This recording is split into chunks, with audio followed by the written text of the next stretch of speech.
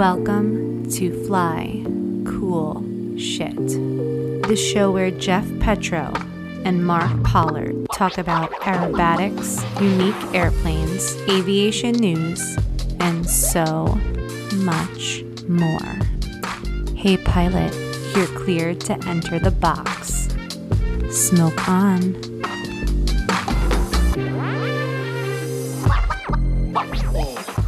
Hey everyone, welcome back to another episode of Fly Cool Shit powered by Lift Aviation. I'm Mark.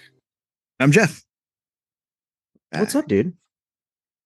Traveling, dude. I just got back, went down to St. Aug for a couple days, hung out with my good buddy Peter Nassar, which was fun. Nice. Okay. It was the first time I went to St. Augustine where I went to somebody's house, like a friend's house. It was nice. I'm taking, a step up in the right direction of getting my ass down there and out of the cold. Yeah. No kidding. But it was a lot of fun. It was cold, actually. It was like 68 one day, 50 the other day. Unfortunately, the cold followed me. My bad luck. At the Florida. Bad luck. You got the bad luckies, dude. But yeah, it was fun. They do like a big Christmas light show down there and stuff. And I got, speaking of bad luck, little side note. So it's Nikki's birthday coming up. And Happy birthday, Nikki. Yeah, on Saturday. And falls with Christmas. So we were down there and I've been with her for since 2003. So long time. Too long to stay with somebody, in my opinion. I agree. Time to find somebody new. Yeah, so we got went to divorce court and I paid for it for her birthday. That was her birthday present. No, we went to like some store and they had like really nice items there. So, but we walked in, it's like a consignment store, but it's in like a really like great area. It's like a little bit north of St. Aug. And whatchamacallit. So they had a tag sale. So I'm like, oh sweet, I'll save some money. So we're going around and like, they had like really nice stuff there. They had like Chanel pocketbooks and Versace this. So I'm trying to like calculate everything in my head, like the discounts. And I'm like, yeah, sure. Like keep going. So we get to the register and every single item she picked wasn't a part of the tag sales. So I was like, gotta be kidding me. I like how she rolls. And she saw my face. She's like, I'm like, oh, it's okay. I'm fine. Just don't worry. So it was funny, but it was a good trip. And then got back here and that heater will shut off in a second. Sorry. No worries. And did a little bit of flying yesterday, did a little bit of training with my buddy at 330. Is it 330 LT or 300 LT? 330 LT. Yeah. Yeah, 330. Yeah, so we're getting like we got through all the emergency stuff. I spent a lot of time on doing all types of like engine out stuff over the field, away from the field, and then spin training, all UPRT BS. Well, not really BS, but just the stuff you should be doing. And now we're starting to work through the Sportsman catalog. And what I did was I thought it was I kind of came up with it. So we listed every maneuver. Because, to make it for this particular case, I think to make it more military where it's like, okay, we're going to do slow rolls until we get those down pat. Then we're going to break them apart and, then we're going to work on this one figure and it's like, I think you kind of burn out a student and it's not fun, and he's not looking to become world champion. So but he wants to fly competition. So I took the Sportsman sequence.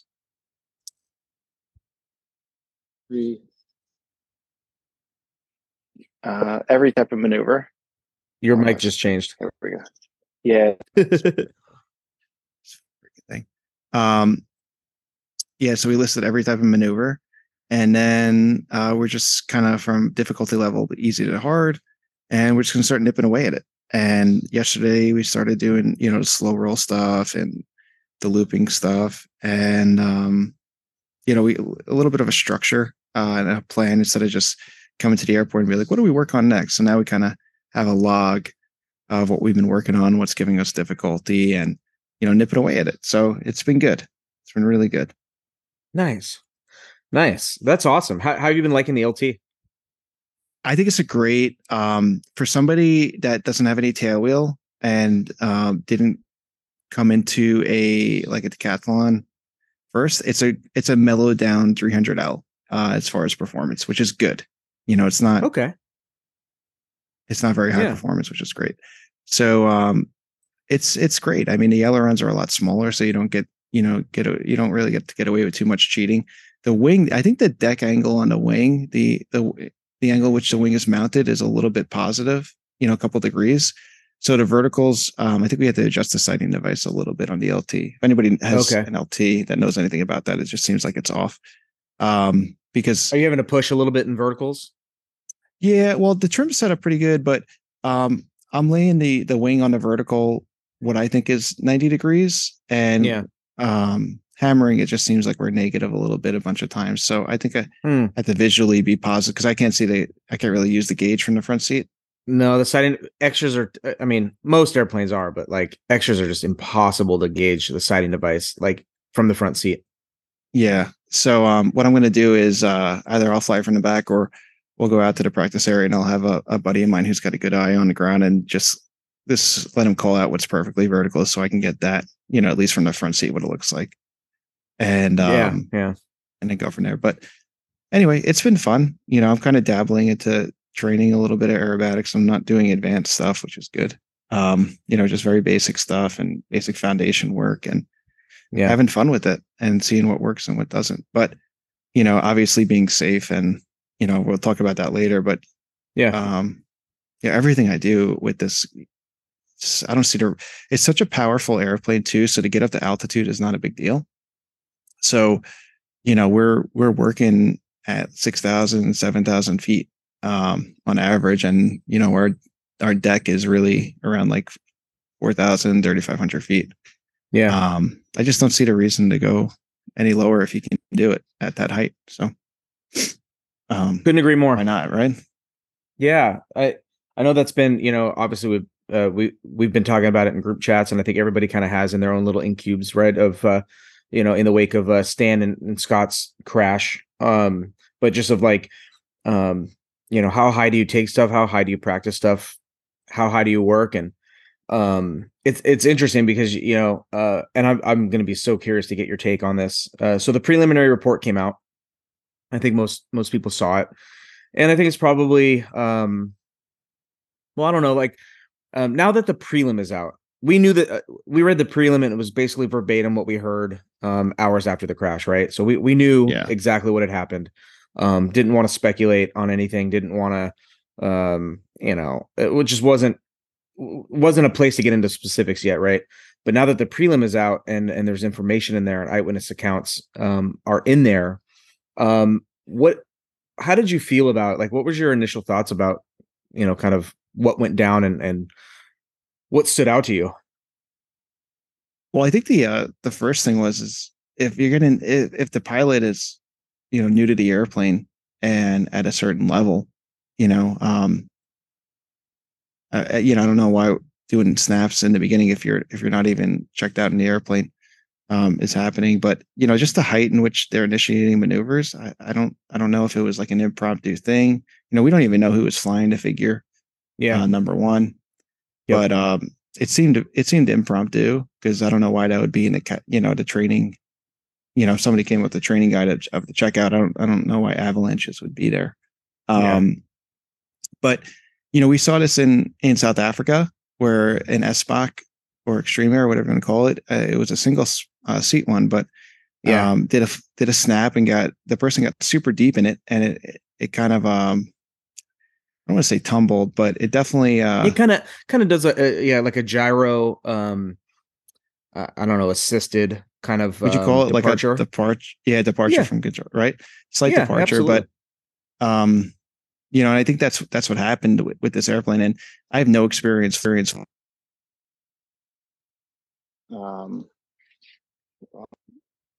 mic went poopy again. A second. I'm just playing with the rhythm, but let's see here. Just give me 1 second, guys. 1 second.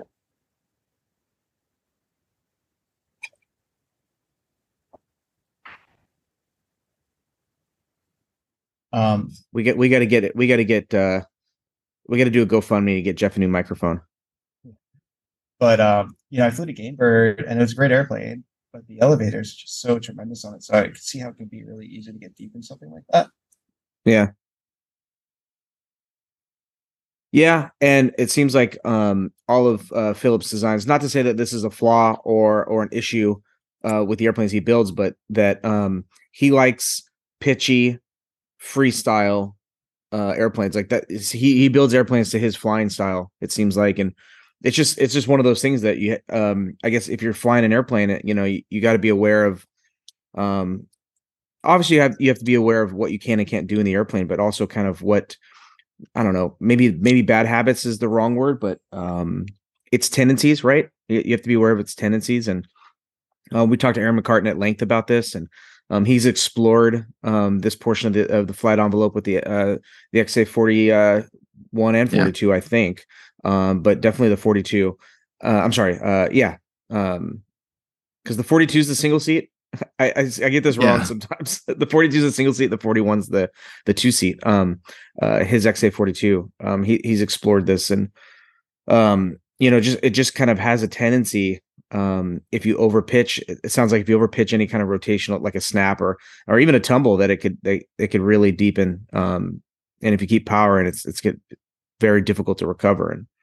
And yeah, and I agree with you. I don't know where that would sit in training. I would, if I was given, I've given quite a few extra checkouts to people, and usually it's an insurance thing. And that's what this was. Scott was to, basically he was there to give an insurance checkout, right. Your 10 hours, make and model, landing and takeoffs, that kind of stuff. And maybe some safety related things. But I know he didn't have much time in the XA series. He had a little bit of Gamebird time.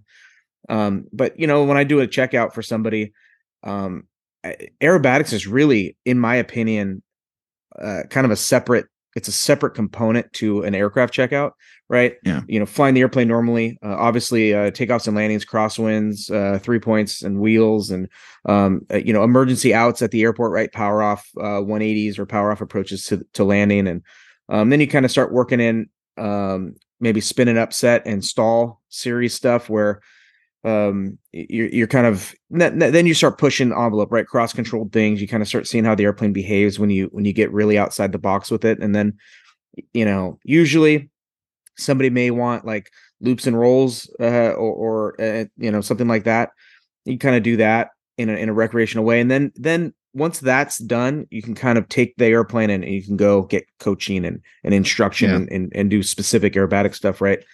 And I think that's kind of what was happening here was Scott was, kind of just taking them through the insurance checkout portion, basically. And yeah, I'm not sure where an avalanche would fit. I've definitely done avalanches for people in their airplanes as a demonstration, but just more of like, hey, check this out. This is kind of fun. Certainly not from an instructional standpoint, and certainly not that low. I'm not sure, this discussion is not to kick the dead, right?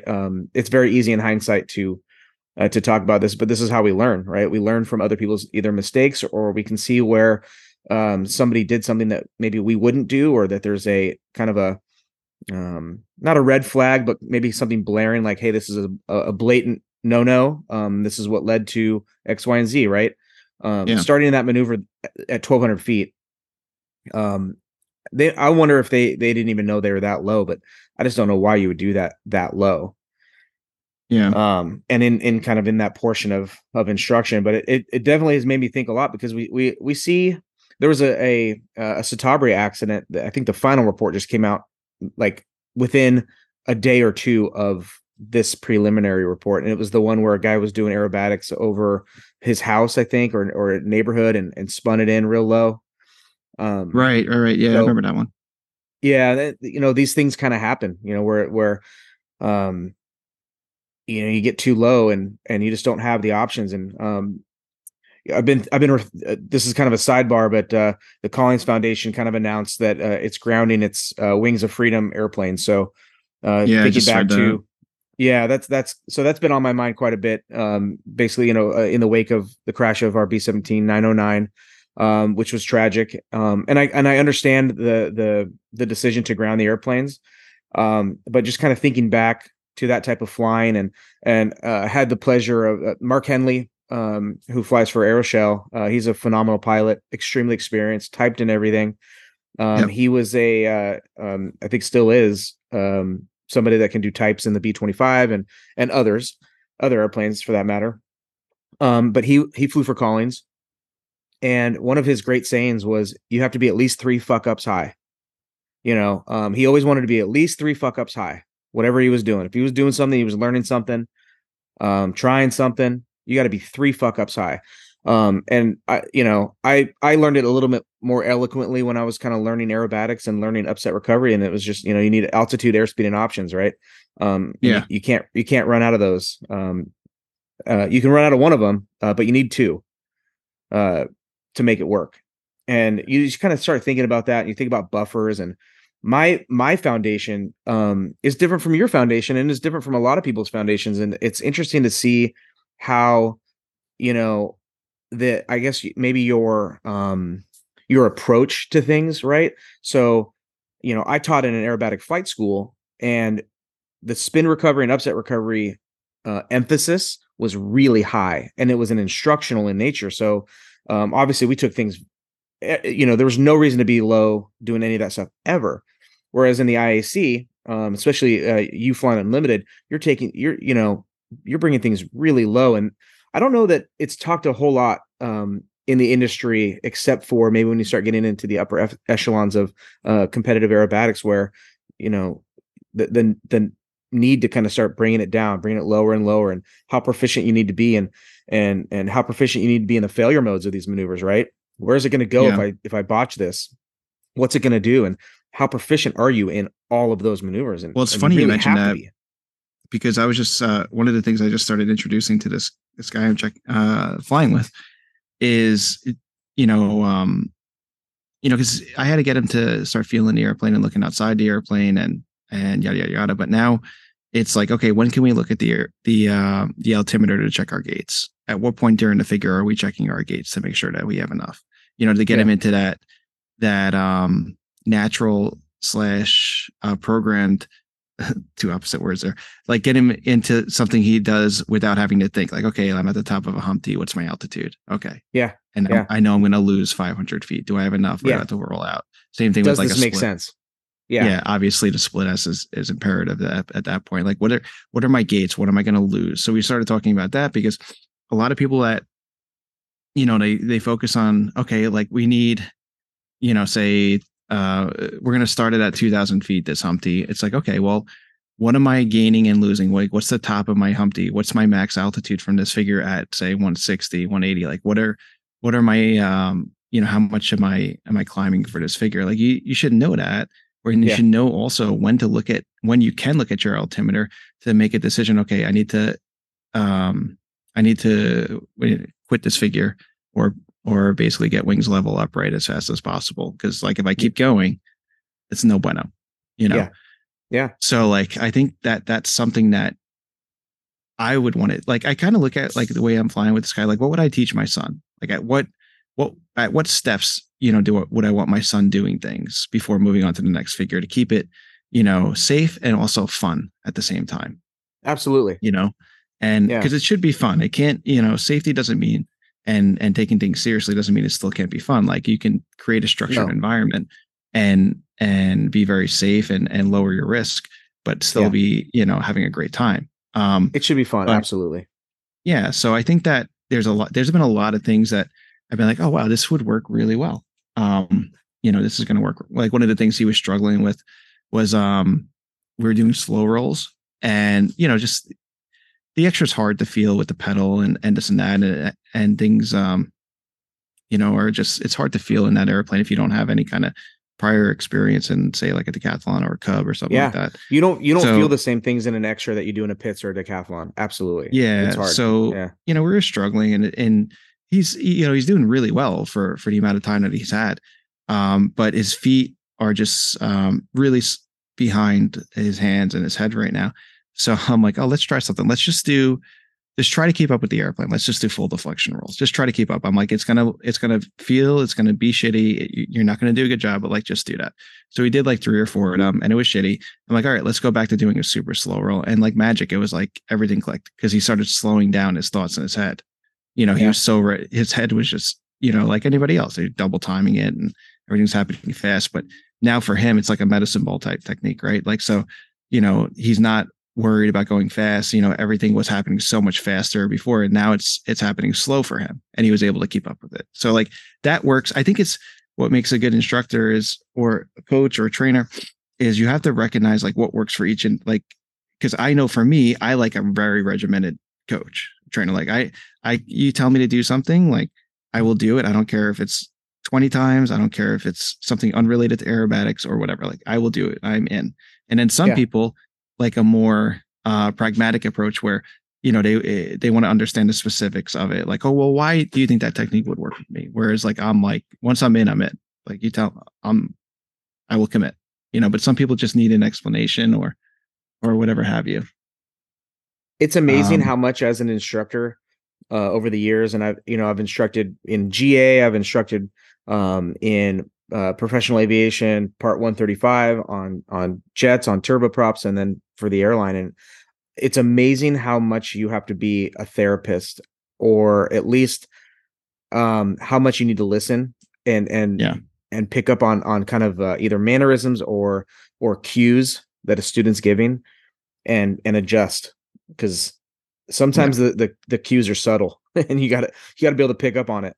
And now I think that would be a great seminar, whether it's virtual or in person at Oshkosh, where like you get like a Mikey G or a Rob or somebody with a lot of experience, and have them, just give their advice on like what worked for them, and what you should do with students, like what should be the first 5 flights with the student and what you should be looking for, and things like, I'm not trying to come off like it was a great idea, and I could be really wrong on this, but I've never really, besides the people that know what they're, and not that they know, but like besides obviously the greats, that with experience like Gulian and Rob and all those guys, but regular instructors that, around the country that, don't fly air shows or have title sponsorships, I never really hear about them working on things of like, all right, like today our flight today, we're going to work on doing Humpties, but I want you to tell me when and where you're looking at the altimeter, and like what is your low altitude, what is your bailout type out, things like that. Like procedures where like, and that's what we did with I started to give him a little intro to hammerheads. I'm like, all right, well, let's do hammerheads. And, we had like, obviously a big ground brief. It was about 45 minutes an hour talking about it and the failure modes and this and that. And I'm like, all right, we're going to fly a good hammerhead, and then we're going to fly them completely wrong each time, but on purpose. We're going to do it. We're going to be really negative up, and we're not going to add forward stick, and we're going to add full pedal, and then we're going to add too much forward. So we did every type of hammerhead, every botched hammerhead. And I think that what could be happening, with training, and again, I'm not an expert and I could be way off bases. You could get people that, they get a front seat pilot who's proficient, and all they're teaching them is a perfect day, and they're not letting it go south. And that's all the student knows. And the student gets good at it. And then one time the student will go up and he'll fuck up really bad, and he'll put himself in a position that he's never seen before. And I'm not talking about a regular stable inverted spin entry or whatever have you, like a botched maneuver from in this case, an inadvertent spin from a botched maneuver is unexpected. So it's so different. It couldn't be more different than a controlled entry into a spin, whether upright or inverted. It's so different. And I'm the first one to admit, like in my training, we didn't practice like bad hammerheads. We practiced. If I was it was like, hey, what are you doing? No. It wasn't anything like that. And so I think that there's a lot of value in those flying the maneuvers wrong with a proper brief, because it gives not for me, but my thought process is that if the student can see how bad it is, then he or she will be able to recognize it earlier on when they're doing it on their own, or with me in the plane where they're like, okay, I'm getting negative. I need to fix this, because they've seen it and they've seen how it can progress into, a more poor figure. So they're going to hopefully have a tendency to fix it earlier on, and that can go for, hammerheads. That can go for, being, the next thing maybe I'll do with them is like, okay, let's fly some Cubans and let's get really steep. Yeah. On a 45, and let's watch the airspeed and altitude loss. Let's check let's see what our entry and exit altitudes are from that, and this and that. Or like, let's fly like a Cuban really fast and make it really tight over the top and see like how, with that half roll, the spacing that we have to get within now. Let's fly this poorly. Let's fly this figure really shitty, Yeah. and let's see, because it's almost like maybe it's like a Santa Claus effect. Like you got to see it to believe it. So yeah. No, and that's like, that's how we learn. I mean, yeah. imagine learning how to do crosswind landings if you've only done a calm wind landing, and it's like, well, you're gonna have these these bumpy approach wind shear on short final crosswindy landings, but you saw how to do it with no wind, so you're gonna be fine. And it's kind of like that similar vein where like you would never ever as an instructor let somebody go without having at least seen some crosswinds, or like, hey, yeah, this is gonna be a rough day. It's not gonna be beautiful. Now I think there's some merit, and this is how I teach, is, see it right for the law of primacy, right? So when you do a hammerhead, like, here's how it's done right. Here's how you do it correctly. Then let's go screw it up. Yeah, which is exactly what we do. Yeah. And I think most people probably subscribe to that. And there's a lot of value into it. The safety value is there, obviously, but the value in terms of having a proficient pilot who can fly a figure correctly, it opens his eyes up to noticing things and fixing them much earlier. And I don't have a huge track record like a lot of instructors, and I can't gauge this because I haven't done this with a lot of people, but it's working. And maybe it doesn't work. And again, to go back to what we're saying, that's what kind of I think makes a great trainer, coach, instructor, is somebody who can adapt to a specific person's, way of learning, because everybody learns completely different, I think. Yep. Absolutely. And that's what, and that's why, Morrissey in particular, and even I would throw Holland into this hat as well. I've done, a good amount of camps with Morrissey and a couple of camps with Holland, and I can firmly say that they coach or critique people completely different than the others, which in a good way, meaning like, they're just the way that they divvy out their instructions, whether it's, because obviously like anybody like a Rob or Morrissey can watch a figure and rip it apart, but like, what do they need to fix first? Like, what's a priority here? Without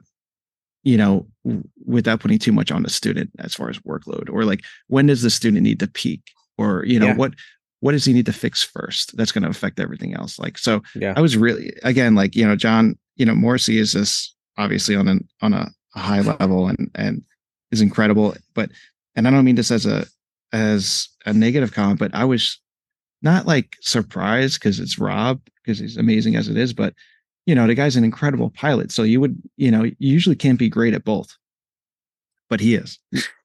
Yeah. Which is frustrating for everybody. Yeah. So like, he's just a great trainer. And I've been critiqued by people that, they're great, but they're the exact same with everybody. And I've seen I've seen it not work with certain people. Yeah. Certain people do not like that, like, beat it into your head type, like, this is what we're doing, blah, blah, blah, blah, blah, that's very prevalent in some famous coaches too, or well-known coaches in the industry. Yeah, exactly. So, but yeah, I mean, I think doing like having Mikey G, not to volunteer him, sorry, buddy, but, having somebody with experience instructing aerobatics give however long of a presentation, it doesn't, obviously hopefully it can be downloaded to be watched over and over again, of how to start, like the basic aerobatic instruction manual 101. Like, okay, what should we talk about on the ground? And like, before even getting into the airplane. He technically wrote the book on that. Yeah. So like, I just think that those guys are just a wealth of knowledge. And I think that people have really, really good intentions. And aerobatics is a great, sport, hobby, passion.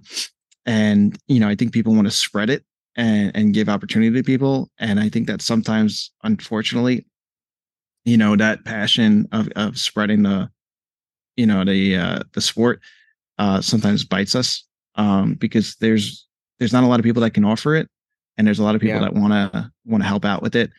And I just think that it's just certain circumstances like we've seen here.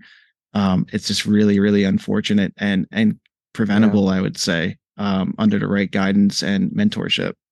Yeah. And luckily we have, some schools. I'll give Jared another shout out at Gambit Aviation. He's doing the good work out there with an aerobatic flight school. My buddy Ruben with Tango Whiskey Aviation in the Northeast, he just bought a 300L, has a PITS, so, and we're seeing some aerobatic schools crop up again, which I love. I sure would love to see one in California again. I really miss the lobby of an aerobatic flight school. And I know everybody that's been into one knows what I'm talking about. You just kind of love the smell of it. And it's one of those things too, going back to Warbirds is, you almost get like a master's degree, just by sniffing the same air as some of these greats when they talk. Like, it's like when we were, talking with Goulian and David Martin, and you got Rob Holland there, and then you have, oh my God, you have Goody and Bourbon and Aaron McCartan, and like these people that are really, really smart and have been doing this a lot of time. And I'm not naming several. There's so many more to name, but like when they just are just shooting the shit, it's like you get to pick up and absorb and learn from that, and it's so beneficial. And that's why another reason why the French are so good, because all the new guys are around like the great guys all the time. Absolutely. And they're just hearing things that, little anecdotes of things that are said, or stories or techniques. It's like, oh man, I should try that, or oh, that's cool. And I miss that about kind of having an aerobatic flight school to teach at. But I was thinking of like a hypothetical idea too, when this was all obviously this unfortunate event that happened, that, everybody, it's hard to find aerobatic schools, right? So I think people settle sometimes in certain cases. And I always thought it would be cool if, say like, leave a shout out to Patty down in Florida in St. Augustine, Patty Wagstaff. What is it? What's her school name? PWAS? Well, I don't know. That's her Patty Wagstaff Air Shows, but I don't actually. I honestly kind of don't know the name of it now. With the change, I think it's like aerobatic safety. I think, but anyway, but having somebody, so like this friend of yours in New York, the Northeast. I'm not telling people this is just an idea. Like for me, I would love to go down. I'd have a meeting with Patty, be like, hey, I have a flight school in the Northeast. I'm not a big time airshow performer, and I haven't won, I haven't competed at a super high level of nationals, but I feel like I'm competent. Can we, can I try, basically what I'm getting at is like a branded type thing. Can you put together, if say like Patty had a program where like, obviously she would get a piece of the business because it would be a Patty Wagstaff school in the Northeast, but she would have to approve the people that were instructing. Right. But it would be a branded school so that that you were going to the school that, Patty, who's an extremely incredible pilot, checked out, made sure that all the pilots were safe and teaching the right way. And now you have, some type of substance behind the school that you're going to. And it's not just, an ordinary aerobatic school. It's got, a structure to it. Kind of follow me? I think that's a great idea. Yeah, I think that's a great idea. And then obviously, because she's put blood, sweat, and tears and money into her brand and her life and becoming this great. And there's definitely value there. Same thing with like Goulian and Holland, whoever, but like, if you can go to a school that's branded so that like, and I'm not just talking about paying a fee to get the name, like these people would have to make sure that, the people flying were competent and following their guidelines and blah, blah, blah. Not to get too into the weeds with that, but at least, like for me, if I didn't have my contacts, if I was and my son or myself, my daughter, whatever, wanted to get trained in aerobatics, like, do you go to a school that is maybe just as good but doesn't have a branded name and this and that, or would you go to, say, Holland Aerobatics of Northeast or Holland Aerobatics of the Southwest? Unfortunately, I go with the branded name. Well, and maybe even this is something that maybe the IAC can pioneer, because like thinking back to do you remember Open Airplane, that if No. So basically, Open Airplane, I think it was called Open Airplane. But basically, it was like, if you get a checkout right at a school in the Bay Area, California, and it's an open airplane school, and you get an open airplane checkout. Schools all across the country that had, that were like, hey, we're an open airplane school. You could just go there and rent. So I'm current. I'm open airplane certified. I can go to Albuquerque, New Mexico, and rent a 172, and I don't need to do like a checkout. Right. Because I did. It was basically a national checkout system. It's a really great concept in theory, and it kind of fizzled, unfortunately.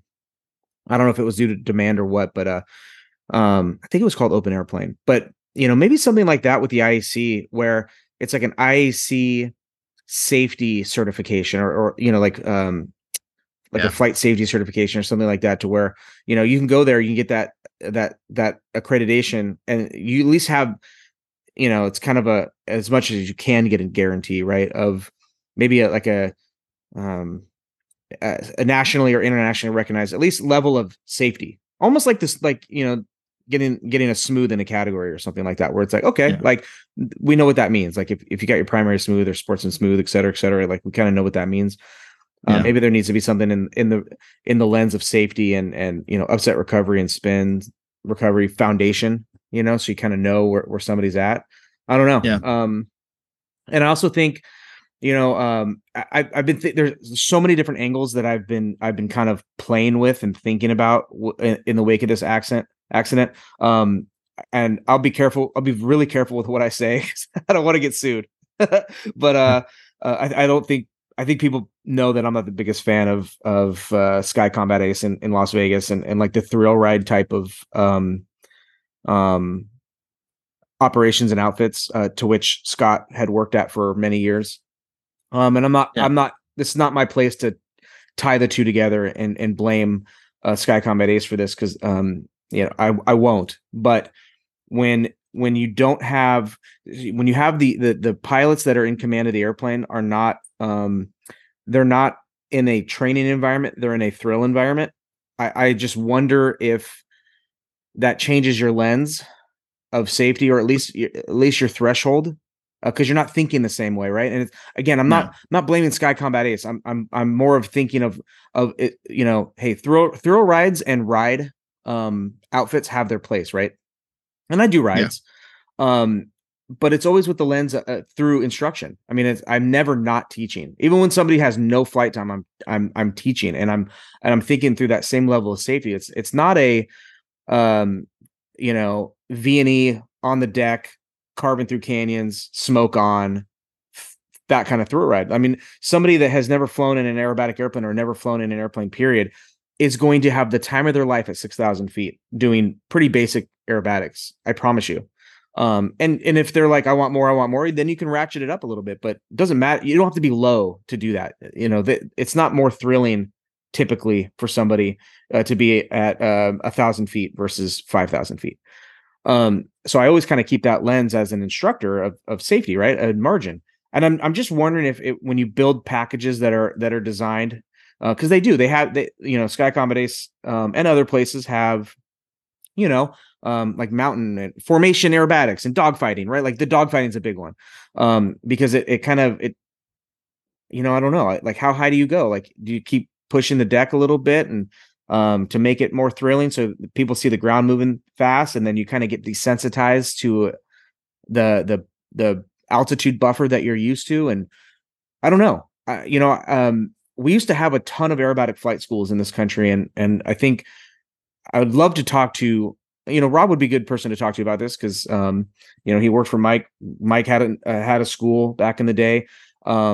But like the Chapmans and the Chamblises, of yesteryear, obviously they're all very safe pilots now. And they take things very low in a safe manner. at air shows, but they all rose through the ranks of the IAC. I'm sure all of them have scared the living shit out of themselves once or twice or 10 times in their careers, right? I know Sean Tucker almost died doing aerobatics, and then he got instruction after, so people learn and make mistakes in different ways. And it's like, whatever doesn't kill you makes you stronger, unfortunately. And you learn from mistakes, and you scare yourself a little bit. We've all done things in airplanes and aerobatic airplanes that have made our assholes pucker. I'd be lying if I said I hadn't done stuff that I'm like, ooh, okay, I'm not going to do that again, or I'm going to wait to do that. But what I wonder if there's going to be, if we're going to see like in this slice of aerobatics, maybe a difference in the level of safety or the level of learning or the level of proficiency of being low or failure modes of maneuvers, because what we're seeing too, this is why I say I can take this in so many different angles, is, the type of airplanes we're flying, right? The foundation, the airplanes that are teaching us fundamentals, I think people are buying those airplanes less and less. I think the performance, the median performance of airplanes is ratcheted up. I think people I love don't you love the arguments too, where it's like you just can't talk to people because they're like, I could still get an extra and not have to, a Cub or a Decathlon. Like I'll just pull the power back in the extra. It's like, it doesn't, you have 5 times the amount of control surface. Yeah. An extra. It makes no difference. Like you're not going to get feel. It's never going to happen. You're not going to build feel in an extra, it's just not the same thing. And it hits a little bit different, and, I think people are spending less time in these airplanes, unfortunately, because we see it in competition too. Look at every person that's gone straight to a monoplane in IAC. As soon as it gets too advanced and it gets really difficult, where you got to start flying with a little bit of feel and energy and making things work right, like it's burnout. It's just burnout because it gets really hard, and it wouldn't be that hard if grassroots or whatever. Oh gosh, I can't believe I said that. Sorry. If grassroots, almost said it again. If you had a lot of time in like a Cub or a Super D, I don't know how to explain it right. And I could be, I could be wrong. I mean, you could say like, the French holes start in Cap 10s or whatever that other airplane is, so there's that. Like, I don't think any of the military went straight to the SC. I think most of those guys had their beginning stages in the Cap 10. Well, and I also wonder, like, this is kind of like a silly counter. But again, they're flying 3 times a day, 7 days a week, unlimited budget. Like, obviously, they're going to be great, but that's right. It's a little different than what I'm talking about. But also, like, how important is feel? I think it's important, but do they think it's important? And does the sport necessitate feel? Or is it going to necessitate feel like it did need to necessitate feel? Like, I feel like in a pits, you could feel everything in a pits. There's nothing that airplane does that you don't feel, and you can feel every little part of that airplane. And it was honestly a shock. It's a little unnerving to go to an extra and you're like, oh, this is really weird. There's a lot of things you can't feel in that airplane, and it doesn't center. But at least it had the stability. That's another thing I'm kind of worried about is, with the 300L, the 300 and the 300L, having such a great, portion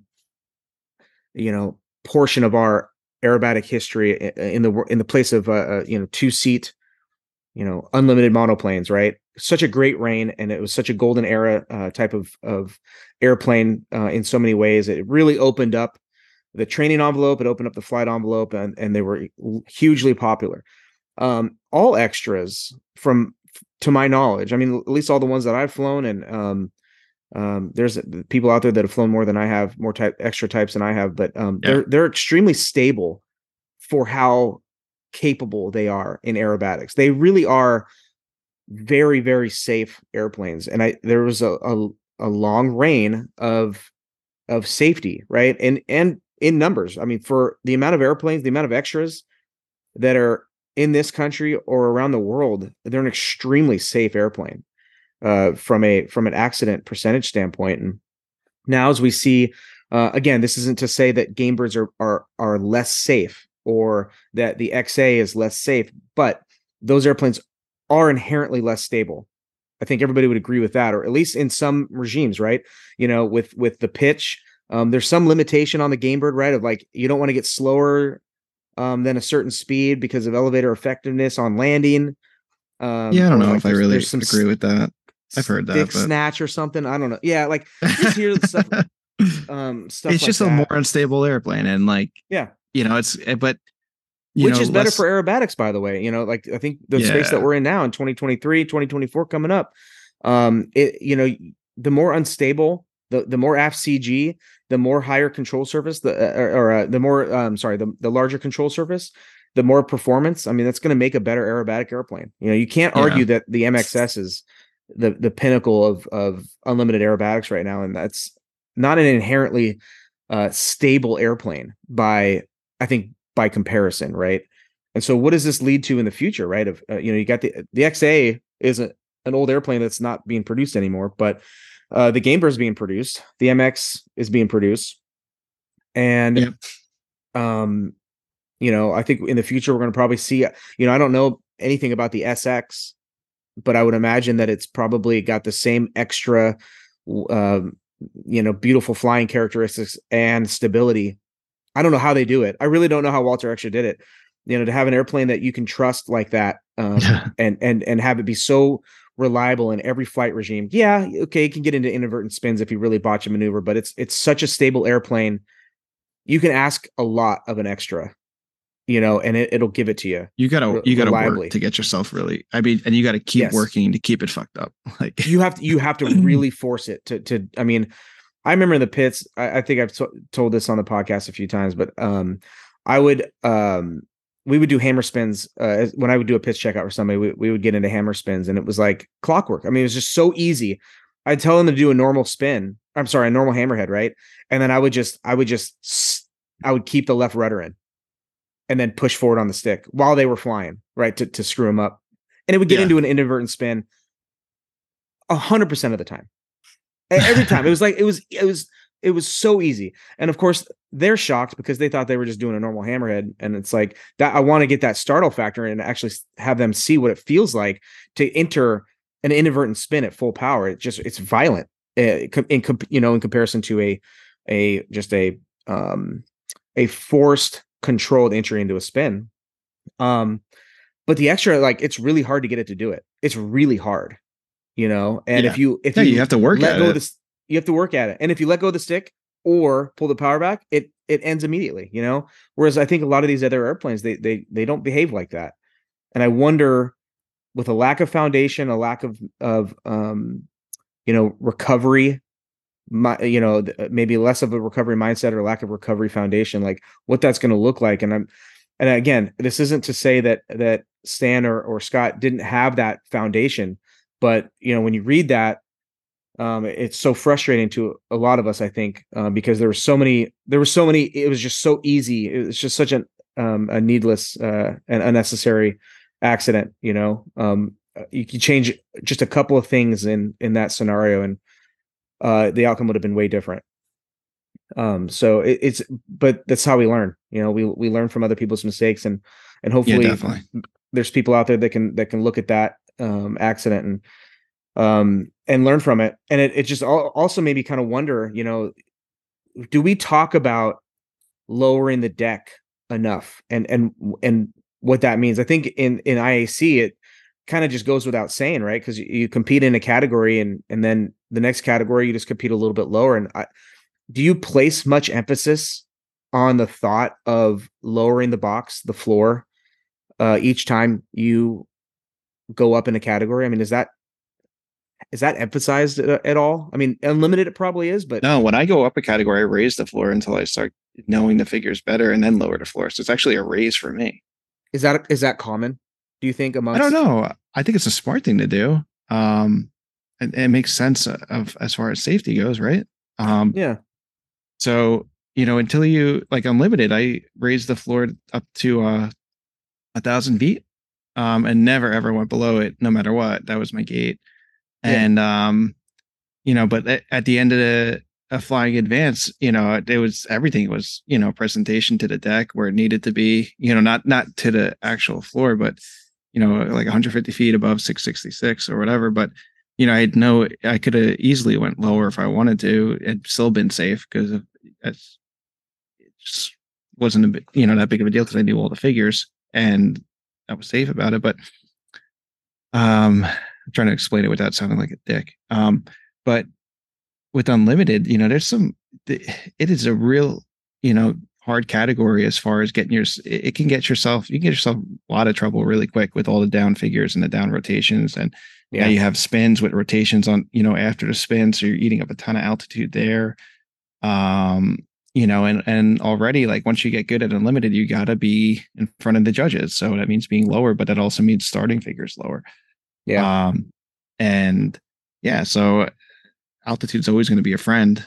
And you're sending energy down more, it seems like, those downward figures, like down 45s or on the down line, like, outside flicks going towards the ground. You know what I mean? Like it's a whole other ball game. Yeah, you're just eating up a ton of altitude all the time. And with advanced, the SC, I've always said it, you're cheating with that airplane in advance, compared to other airplanes flying in the same category. If anybody has altitude issues with an SC in advance, I'd love to see that sequence. Unless it's like some ridiculously stupid drum sequence. But there's no reason to ever have an altitude energy issue with the 330 SC in advance. It's just, I don't know. I just find that extremely hard to believe. You got unlimited. Just, you can't get away with certain things that you were able to get away with in advance as far as energy with having that type of equipment. I think an MXS though is it's pretty cool to have it unlimited because that thing is just a rocket ship. Same. But yeah, at the end of the day, obviously it's the pilot. You can stick any of these unlimited guys like, Holland, Burr, Goody, Burr, you can stick them in anything and they're going to fly really well. Yeah. But they got so much experience in different airplanes and so much experience with different coaches, and they're all like nationals or at a local competition and they're all willing to talk to anybody who walks up to them. So that's why, like I always said, just, you don't have to fly a competition. Just go to one. And it's basically spend time with them. Yeah. Free advice. Yeah. No, I love just being in the same room when they're talking. I mean, we've talked about this on the podcast a couple of times. I'll never forget after we stopped recording with Mikey G and Rob, and like the 10 minutes of them talking after the podcast, I was like so mad that as soon as we stopped, that like Rob just like asked Mike something, and it was so fun to listen to them talk about. Oh, was that with like the Blue Angels and stuff like that? Yeah, like flying formation with the Blue Angels, and like, oh yeah, what do you do? Like, oh, like yeah, like just like little, like what is your prop at or what? Yeah, like, that's the closest we'll ever get to being that cool. No, it was freaking awesome, and the way they were talking about it, it was like, asking somebody what route they take to freaking the store. What'd you get at the Applebee's menu? Yeah, like, oh, what'd you eat last week? That's literally like, oh yeah, they like to, the boss sucks it in tight. It's cool. Yeah, he's getting real good. You're just like, what? Like, what? What do you get? This is insane. No, it's blowing my mind. And it's that kind of stuff all the time. I mean, listening to Mikey G and Mr. Martin talk about, like how they gauged wind, when they were going to fly a competition. It's like next level kind of stuff. Just that kind of stuff. And it seems so stupid to them. They're just talking, but like for everybody else, it's like, keep going, don't stop. No, it's fucking nuts. It's crazy. Yeah. Yeah. Well, it's December. We're getting close to the end, dude. We're getting close to the end of 2023. I can't believe it. We have let me pull up the deets again for Nate. Nate messaged me. I'm gonna get the info out for Sebring because that's I think the last contest. I feel of the like year, that right? just comes so fast every year. It's like Christmas. It's like, oh man, it's another one. Yeah, I made the comment to you before we started recording. It's like he messages me every year, like, hey, can you just throw this up on the podcast? And it's like another message of, hey, can you throw this up on the podcast? It's kind of crazy. We should try for our last episode in December, maybe like a year in review, like maybe take a look back at some things that happened this year and talk about it. I think that'd be kind of fun. Maybe get a guest on to talk about it, year in review. I don't know. I don't know if we can get Mikey G back on. That'd be fun, but get somebody on to kind of talk a year in review. Be fun. Yeah. We'll have to think about that. And then I've been rifling through the intern messages. Yes, guys, we got your messages. Thank you so much. Continue to shoot us emails. We are seriously interested. Yeah, no, we're gonna make this happen. We'll probably do a focus on it. Yeah, everybody gets an episode as like an interview, and then we let the people speak. But it doesn't. Yeah, that'd be cool. Yeah, so we'll get it happening. We'll make it happen. Yeah, we'll get it going here pretty soon. All right, guys. 86th Sebring Aerobatic Championship is next week. Practice is open from December 5 and 6. Looks like 0800 to 1600 local. Provided we have at least 2 box monitors at all times. So hopefully you guys have that. You must review and sign the waiver before entering the box. Slot times will be worked out in real time. Copy of the waiver will be left at the FBO reception desk. We will begin setting up tents and judging stations first thing in the morning of the 6th. IAC pre-registration webpage has a major bug with their which their team is diligently attempting to fix, according to Nathan. Okay. Start the registration process at the FBO starting noon on the 6th. Contest briefing is 1100 on the 7th at the judges station. Okay. Planned start time of 12 noon. Please have your tech inspection paperwork organized ready upon arrival. The 7 Sebring Raceway Hotel still has 1 IAC 23 block rate room left. Probably gone by now. This was sent yesterday, but call the hotel directly to make your reservation. Discounted rate. All right. Mention FCS for a 0% discount. Yes. Mention Fly Cool Shit, and you might get a special colored 1032 screw to put on your airplane. Yep. Somewhere that says Fly Cool Shit. In microscopic lettering. I've got some stuff. Let's see, tons of Black Friday and Cyber Monday stuff going on, with Lyft being one of them. And I just want to pull some stuff up because I know you guys love your Lyft stuff. Let's see here. Find it here. All right.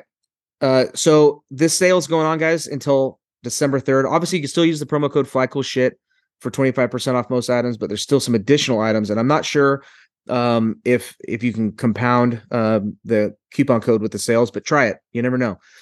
Free shipping on orders over $100. 20% off helmet shells and shroud. Okay, so that's something that the Fly Cool Shit promo code does not cover, was helmets. So 20% off helmet shells till the 3rd. 50% off selected items. Alternate colorways are all $69. Pilot shirts discounted. Flux flight cap $32. Kneeboard $25.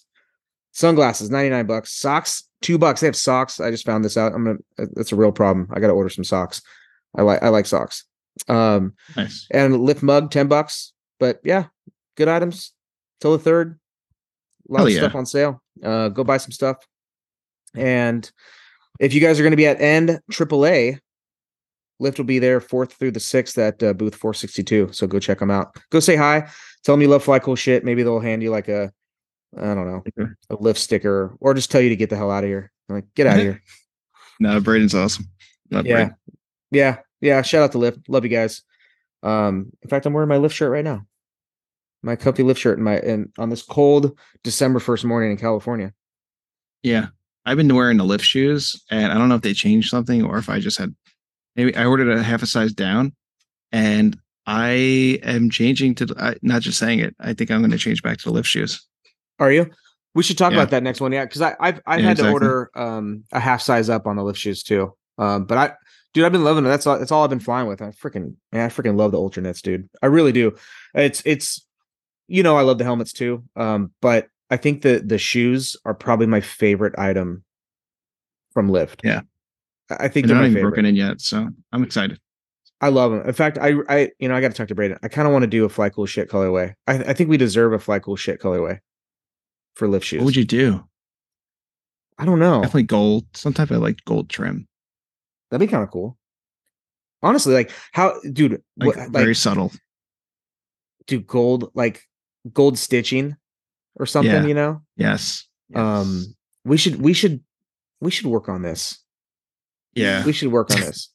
Or like the original logo, like the color for Fly Cool Shit, like we do like a gray shoe with like orange stitching, and then it says Lift in white or something. I'm thinking like, you ever know. see the new Nikes out there or Adidas? Like just copy some type of there, because they got some sick color schemes that you wouldn't think go together, but go together. Like highlighter, orangey. It sounds stupid. Yeah. No, maybe we can even mix in our plain colors, like our green and reds. Yeah, do something like that, and then get the Fly Cool Shit. We put that might be too FCS, Christmassy on the tongue. We'll figure it out though.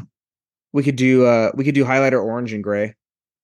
Yeah, I like orange and gray. Yeah, we should try to do that. That'd be sick. Yeah, that would be cool. Get our own shoe. Put FCS logo on the tongue. Lift on the side. It'd be sick. Yeah, Braden, if you're listening, in the back, let's do it. Yes, like something real subtle somewhere, like a middle finger under the like the removable sole inside, like somebody goes to put insoles in, like that would be awesome. Middle finger in there. I would buy it just on that. I would honestly be a buyer of that. Yeah. We should make that happen because that would be really fun. 2024 is going to be the year of us getting shit done. Yes, and we say that every year, but no, we mean it this year. We mean it this year. We actually mean it this year. Oh my god. Yeah, we're gonna get it done. But all right, guys, let's we'll call this one. We'll talk to you all next week, I think. Thank you for listening to another episode of Fly Cool Shit. Be sure to check out our website at www.flycoolshit.com. Subscribe, rate, and review the show on iTunes and Spotify. Any questions, comments, or feedback, shoot us an email at flycoolshit@gmail.com.